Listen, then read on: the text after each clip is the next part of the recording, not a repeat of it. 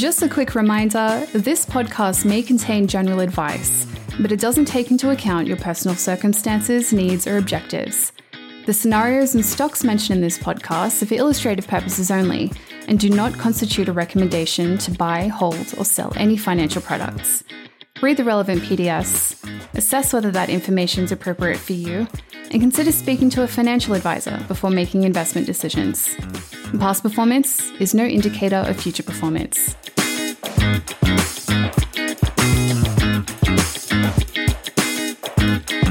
Hello and welcome to episode 22 of Stocks Neat, and today we're talking about the topic of the spring in Australia, fall if you're in the Northern Hemisphere, which is uranium. I'm joined by portfolio manager on our international fund, Harvey Migotti. How are you, Harvey? Hi, I'm good, thanks. How are and yourself? Not too bad, thanks. Not too bad. Not easy out there on markets at the moment? No, it's been a tricky few months, obviously. I read an interesting stat the other day. It's only 27% of stocks have outperformed the S&P 500 this year. This is U.S. stocks. As you can imagine, that number is usually around 50. Half the stocks tend to outperform the index, the other half underperform, and then you get that average, and that's the index. And this is the lowest number in over 30 years.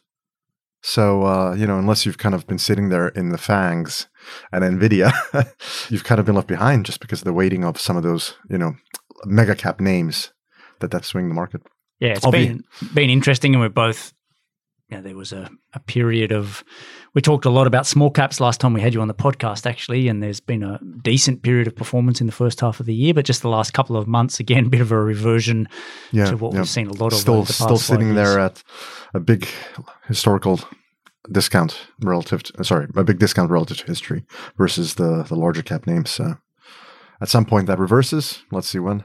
Yeah, great. Well, thanks for coming on today.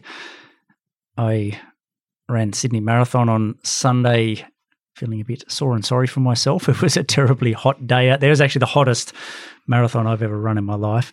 My little hospital stint that we talked about last podcast set me back on the training program. So it was nice to get to the start, but a really hot day out there.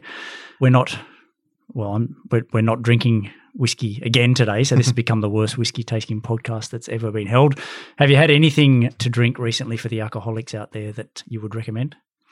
So for our listeners who remember JT, who used to work at Forager, Jeffrey Say, JT, he got married recently, so I was up in the Hunter. I stopped by a nice little winery on the way back called Peterson's, and I think they have, just amazing reds. I love their cabs. There's some good entry level wines for, let's say, 32 Aussie dollars that you can pick up there, and some reserve and other higher, quality ones as well, if for people that are so inclined. But highly recommended in order from them online. I just actually ordered a few more myself. So yeah, those are fabulous. If anyone sees one in a store, I'd recommend picking one up. Well, hopefully sometime soon we're a little bit less busy and can actually enjoy a drink while we record this podcast as well. One quick recommendation from me, it's not on the whiskey front either, but my wife was out to dinner with her work recently, and the person she was out to dinner with recommended, she loves a Chardonnay and a Californian Chardonnay called La Crema, which I know the Crema home, and we bought a couple of bottles of that. That's a really, really, really nice Chardonnay if you're into that. Again, it's not cheap, but it's not stupidly expensive either. $35 or $40 a bottle, something like that. Look, talking of hot on marathon day, I haven't seen uranium in the headlines this much for many a year. Price is up more than 30% in 2023. So that's the reason Harvey Yellow Cake Migotti is on the podcast today to explain what's going on. For background, we have had an investment in our international fund in physical uranium for the past 2 years, and you've been banging the drum on this one for quite some time. So tell us what's going on. Yeah, back in 2021, we saw a very interesting setup here for numerous reasons. It's a space that I first got exposure to back in 2007, 2008 when I was working in metals and mining M&A in Morgan Stanley. So I won't name any names, but you can imagine that uranium back then was pretty hot, and there was lots of M&A going up in the space and people buying mines and whatnot. Yeah, since then it's almost done a 180, I guess, from going from a period where you were investing a lot in high prices. You went through a period where there's been no new mine supply and prices, at all rock bottoms, and it's been a tough few years, but everything seems to be changing at the moment. And, it's been a big move in the uranium price. And obviously, whenever something like this happens and I see with the likes of Wall Street Journal, front page articles about uranium price and nuclear energy and so forth, I do start to get a bit nervous. There are more and more investors talking about it and writing about it. That always makes one question, you're obviously not alone in the room thinking the same way, but we really do like the story here. Even now, even post the move, there's a nice kind of setup here. Yeah, a little bit like the gold bugs that are out in force on Twitter every time the gold price is up 10 or 15%, telling us how many swimming pools of gold there are in the world. It's a pretty vociferous crowd of people that are positive about uranium. And there's a couple of different, I guess, narratives going on here. And one really big one is the role that uranium could play in the energy piece as we transition to a less carbon-intensive source of electricity. There are lots and lots of problems that are widely discussed with the intermittent nature of renewable energy, and uranium is seen as an answer to that. What are your thoughts on that argument, and how important is it here to the case for uranium itself? Yeah, I mean, for me, and I've been shouting this from the rooftops for the past 10 years, but this clearly to me is the solution to reducing greenhouse gas emissions and a cleaner, safer form of energy. It always has been. I think, I don't want to get into politics too much, but the politics and the political will to do it was moving in the other direction, actually. People were talking about shutting down reactors, and, Fukushima obviously didn't help sentiment. It is now the people, the politicians are doing a bit of a 180. So both Europe and US last year started classifying nuclear energy as a green, clean, quote unquote, energy source. So they are, I think the politicians are, realizing that this is such a crucial piece of the puzzle to get to some sort of carbon neutrality or reduce emissions over the next couple of decades. So that's great to see, because particularly in parts of Europe, they were almost fighting against it for many, many years. So that's been a positive change. And just as an aside for people, so one gummy bear sized uranium pellet produces the equivalent amount of energy as burning 1 ton of coal, or consuming 3 barrels of oil, And obviously we know that gas emissions from this are extremely low, and more importantly, it's super reliable. So, all these problems that you've seen across Europe, like Germany, where there's not enough wind blowing that day, and all of a sudden, oops, I need to burn a bunch of coal or import some power from France and whatever else, who, by the way, still has a lot of nuclear. It's a very highly reliable energy source. So, yeah, for those who remember their high school physics, we were all taught that formula, Einstein's formula of E equals mc squared, but you just mentioning that gummy bear just made me think about the consequences of it. C in that formula is the speed of light. Yeah. And the formula said energy is equivalent to the mass of an object. It has the energy equivalent of mass times the speed of light squared, which is an enormous, huge number. But obviously getting the energy out of mass is not a straightforward thing, but it is an amazing concept in terms of the world's energy problems that I think if you found it today and someone came out and said, we've got this new energy source that can produce this much energy from this much material, we'd be dancing in the streets and talking about how that's right. Forget about putting wind turbines up. Everyone would be doing that to the extent they could. But look, I think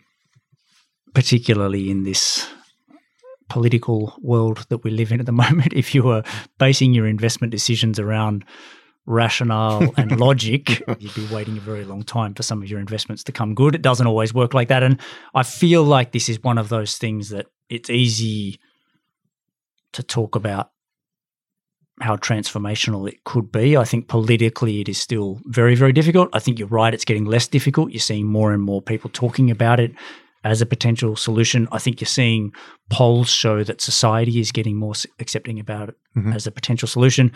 I would still say this could be a very, very long time before it's becoming a genuine part in the West that people are willing to invest in. No, 100%.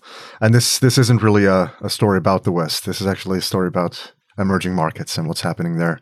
So, for almost 20 years, we've had no new nuclear reactors built anywhere.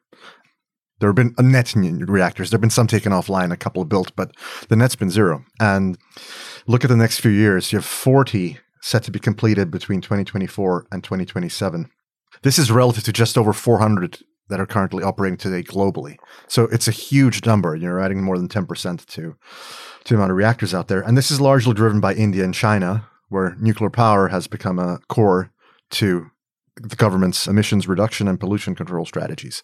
So huge drive there for them. And looking further out, past 2027, you've got an additional 19 reactors being built and 425 new reactors planned or proposed across 31 countries. So that's, doubling the amount of reactors that we currently have in operation today. And that is mostly in the developing world and China as well. Middle income might be a better description of some of those countries now, but is that mostly there? Or I know that Hinkley Point in the UK, there's, I think, a couple of new ones coming on in France. Yeah, no, there's definitely some in the West, but yes, I mean, it's China and India are driving, over the near term, the large majority of these. And, we already have a problem, and that is that we're not producing the same amount as we're consuming. Utilities and others have been drawing down on inventories. And, obviously nuclear disarmament programs have helped over the past 1 or 2 decades, but you can only draw down on so much inventory. And you need that production to step up. And we're in a significant shortfall, especially as these new reactors come online. That's set to kind of get worse. Now, we're in a world where the sector's been so hated and capital starved for so many years. You combine that with the fact that, just generally, especially in the West, getting an approval to open a new mine is more and more tough. It's getting tougher and tougher by the year, environmental regulations, and no one wants something in their backyard, especially if you're going to say you're going to mine uranium. But, that is not to say that it's not an abundant material. It is. It's actually very abundant. Getting it out of the ground safely and at a reasonable price is the more challenging part of the equation. Stay tuned. We'll be back in just a sec. Are you a long-term investor with a passion for unloved bargains? So are we. Forager Funds is a contemporary value fund manager with a proven track record for finding opportunities in unlikely places. Through our Australian and international shares funds, investors have access to small and mid-sized investments not accessible to many fund managers, in businesses that many investors likely haven't heard of. We have serious skin in the game too, meaning we invest right alongside our investors. For more information about our investments, visit foragerfunds.com. And if you like what you're hearing and what we're drinking, please like, subscribe, and pass it on. Thanks for tuning in. Now, back to the chat. Just back on the consumption side of things, I mean, and this doesn't surprise me, that this market, from my understanding, and a little bit of, I guess, interesting side story here, when we started talking about this podcast and just writing our most recent monthly report, I remembered that we'd written up something. I was thinking back to, I've heard this whole story before. It's been doing the rounds for quite some time. And we had actually written up an idea, and I went and found the note on our file system here on an Aussie company called Silex Systems, which was trading at a discount to net cash back in 2014. And we'd made the case then for it to grow. But back then it was really a long-term contracted market. There wasn't, the spot market for uranium didn't really exist. And I think some of your numbers... It's still small. It's still like 10 to 20%, depending on the year, sometimes less. But the generators have gone from having 5 years of inventory to having one. Why have they let that happen? Like, why have they become as exposed or soon to be exposed to the spot market? It's a good question. I guess, for 13 years, you haven't had a problem getting supply. Prices were low, and it's a small portion of their overall expense. So it doesn't sound like it's a focus. I mean, I'll give you a little anecdotal point that I heard from someone who attended the Energy Association conference, which was, I believe, last weekend.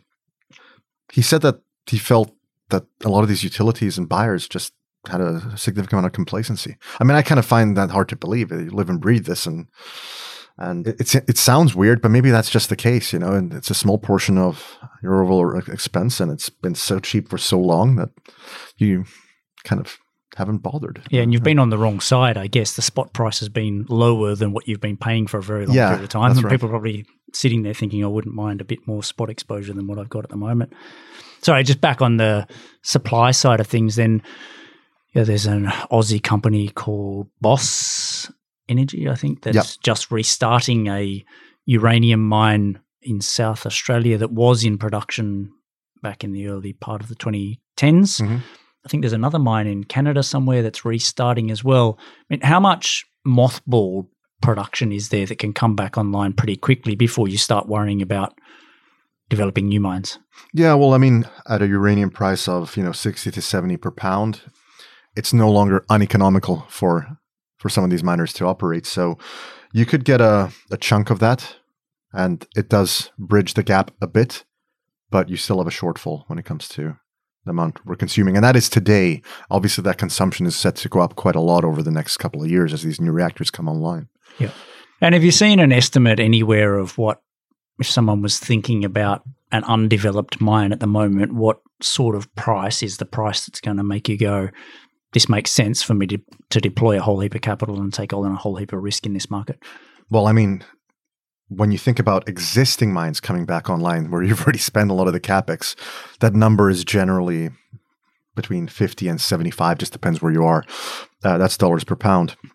I mean, you'd imagine that you'd need something closer to 100 for you to actually go out and spend the money on a new mine, right? Yeah, absolutely. And I guess Boss restarting now that the uranium price is above 60, I think they're talking about $25 a pound all-in sustaining cost, which from my experience in the mining space probably means it's at least $10 more than that in terms of the real cost. And yeah, you can see this production starting to come online, which suggests this is the marginal price that works for an established asset. It's got to be higher than this for someone to go out and risk a whole heap of capital in a new one. I think so. And I guess the thesis here, and I think